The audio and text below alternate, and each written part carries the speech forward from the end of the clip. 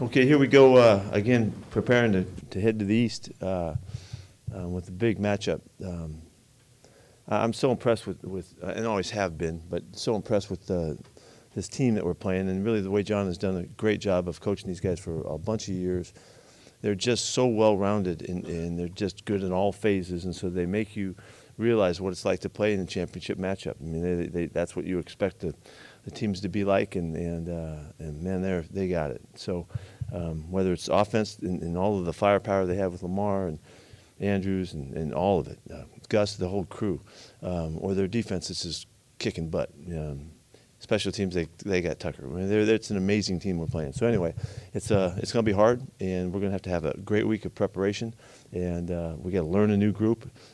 They do too, but there's a race, and so we'll see if we can pull this together and put together a great game on Sunday. How does their offense look different with a new offensive coordinator? They're throwing the ball quite a bit, dropping back and trusting it, and protection is good, and Lamar's doing a really good job with it, and you can just see that they've just shifted some emphasis, but they're still a running football team. They're still averaging 140 yards a game rushing, so they're able to mix it really well. And he adds so much. He's rushed 70-something times already.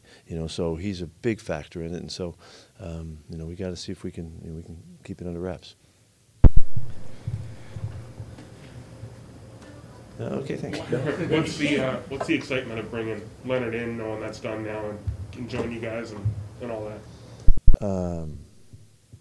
Well, this is about as fun as it gets. To get a player of this magnitude, the makeup of the kid, the guy he is that you bring into your locker room, amazing leader and all of that, tremendous effort guy, and everyday worker, the whole thing. There's so many positives. But it's a real boost to us, and we'll move some stuff around, figure it out, how it's all going to fit together. But it's a real positive, and our guys are really excited about it. Does he need much of a transition time to what you guys are doing, or? No, he won't. He won't need much. He'll be able to get it done this week. So there's a really good chance he'll be active this week. Going back to Baltimore's running game, last week Cleveland had a lot of yards on the ground, but it was the yards per carry that was impressive. What did you like about the way your defense made them work for those yards? Yeah, we did work it, and they had more a couple more explosions that we want to give up, but to keep them under 4 yards a carry, that's a consistent day's work is what it is. We respected their run game. They stuck with it. And we expect to kind of see the same, the same kind of presentation this week too. So we just have to do better and eliminate the big plays. The big plays are the ones that change the field position, and we have to make sure those aren't happening. You mentioned Harbaugh. He's been there since I think 2008. You've talked a lot in the past about the turnover in the jobs in this league. Just as someone who's been doing this a long time yourself, just how much respect do you have for the coaches that have been able to sustain? Yeah, John's been just a rock, because he's a great football coach. The whole family can coach. His dad was a great coach, and Jim's a great coach, and the whole group can go.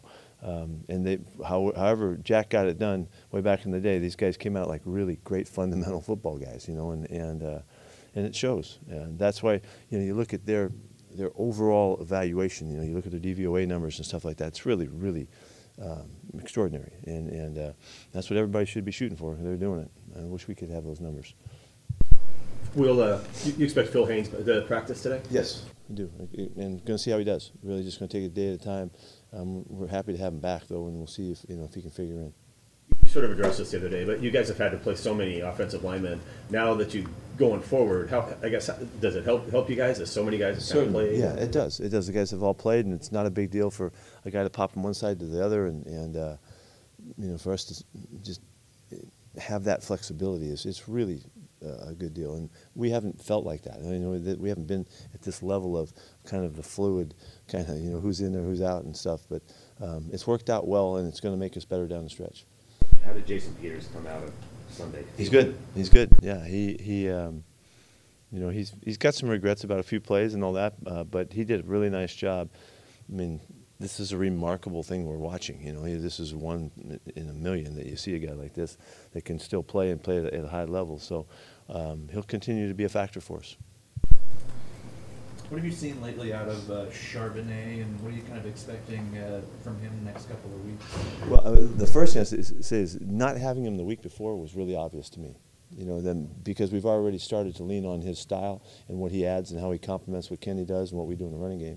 So to get him back it felt great. And the first guy I went to today, how you doing? How do you feel coming out of the week? You know, and all that. And he feels great. So we got him again this week, and that's a real positive because he's such an all-around player. He can do everything. You know, he can run and he can catch and he can block, and he's a good special teams guy. He does everything really well. So he's doing great. Jonathan Sutherland's a guy you're really excited about in camp. You're glad to see him get back. Yeah, I'm really glad to have Jonathan back. He's got a knack that I really like. He's an aggressive, attacking guy, takes shots. A little bit hard to corral sometimes, but a guy that we should see be a factor in special teams when he gets around to it and all that. It's great to have him back. I really like this kid. How close is Kenny McIntosh to being back? He's there. He's practicing with his full speed and going. So we got to see when the opportunity comes. You guys go from facing the top-ranked defense in the league to the second-best defense in the Yeah. league. I mean, how big are these What a tests? break. Yeah, I know. Right? How big are these tests early in the season, as far as going forward for this offense and being able? I mean, you hear me say it. I think this is amazing for us at this time of the year to have these challenges. This is a great challenge, and whether we're playing here or there, doesn't matter. This is the kind of games that we have to have in your schedule to build yourself up so that you get stronger, you get smarter, you learn from them, and so yeah, this feels like a championship game again. Division leader and the whole thing. So it's really exciting for us. Think he'll able to play this week? McIntosh? He could. You expect him to? Huh? Sorry. They got Jadeveon Clowney over there. Looking at him now, and then when you think back, I guess, on his time in Seattle, how do you sort of look back at that? He looks really flashy still. He's got such great length to him. He's so tall and lean and all of that. He looks great. He's wearing 24. He just looks like, it just looks cool to see him out there playing. He's had some, 3 sacks I think already, and been a factor. They're rotating him in, so there's a natural level of respect, because he's been really special for a long time. When it comes to the number of interceptions they have had, I think Geno Stone leads the league with 5. Is that a knack from what you've seen from him when looking at their defense, or is he baiting quarterbacks into some of those throws? Who are you talking about? Geno Stone. Oh, yeah. Geno threw me off. He has a natural feel for it. He's had his interceptions have been numbers of different kinds, but he's shown the ability. He looks like a ball hawk. And they've had some pretty famous ones there over the years. He's off to a great start in the season. Roquan Smith added to their defense since I got him last year. Terrific athletes, speed, committed. Both their guys are really good. Queen's really good, and they fly around, flash around. I mean, this is just as difficult and challenging as it gets. The speed behind the good play they get from up front, and the guys on the back end, they have an excellent secondary. And so. But they do their part to add to it all. Big picture, philosophically, what's harder to develop defensively, a secondary or a pass rush in today's game? It's hard to develop pass rush. You kind of either have it or you don't. It seems you got to have the guys. It's for me. It's we can take all comers on the back end and figure it out. Up front, you got to have those guys that got a knack, and we're really fortunate to have Mafe and DT and the guys that have the speed on the edge. Darryl on the come and have Frankie back. Those guys they all have a chance. They can develop as they're growing.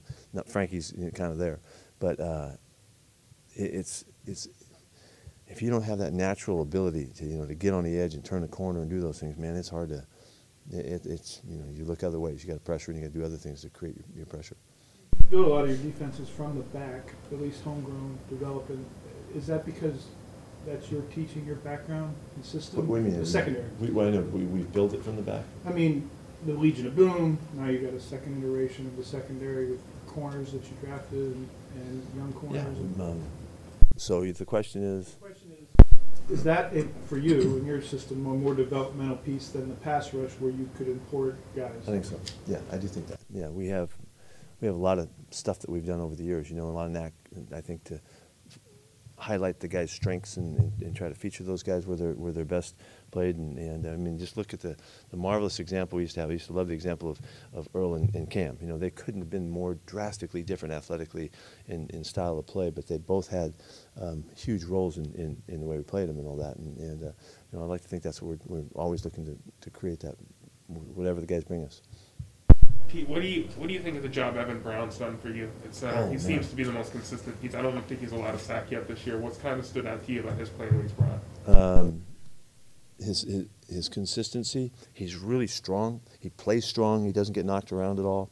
You know, we've had some guys over the years that aren't as physical as that, and just the solid element that he brings us. He's really smart, and he's not a gregarious, outgoing communicator, but he gets the message across, and the guys really trust him and all that. So he adds that element that helps us, you know, confidence-wise. So, I mean, it's been a tremendous get for us. He's playing great football. You've talked about finding consistency, needing to find consistency in the run game. Is that marrying styles together? Is that getting more plays in a game? What do you think is missing from the consistency? We need to do it more, just more. We can run the football. Our guys are good at carrying the rock, and so we just need to give them more chances. And we need to do that. You got to get more first downs. That means you go back to third down. It's the same old, same old. There's not a new story there. You know, we have to convert on third down so that we can create the next series of downs. And you know, you can't go 3 and out without losing on third down. You know, so you got to win those, and then it'll happen. So it's not just you got to call more runs. That's not what we're talking about. We got to develop the opportunity for the runs to be a bigger part of the game. Defense, how fun, for lack of a better term, has been to watch the dynamic with the young guys and the veterans really kind of coming together as the season has gone on. Yeah, it's been really fun. It's been really exciting to see it happen, and we're just kind of moving in the right direction. You know, we haven't established anything yet, but we're moving in the right direction. You can see the potential of it. And that's why, you know, adding Leo and adding Frank, those are good additions for us right now, and so it is really fun. It's one, you know, my favorite part of what's going on, and to see these guys develop and start to feel what it's like to be able to control, you know, facets of the game, the running game and stuff like that. So we're getting there. We're not there yet. When you've made a handful of deals at the trade deadline in previous years, when you've brought in guys who have not been here before, what is sort of the biggest challenge to overcome for them to be able to contribute early on, whether it's the week that the trade happens or a couple weeks down the road?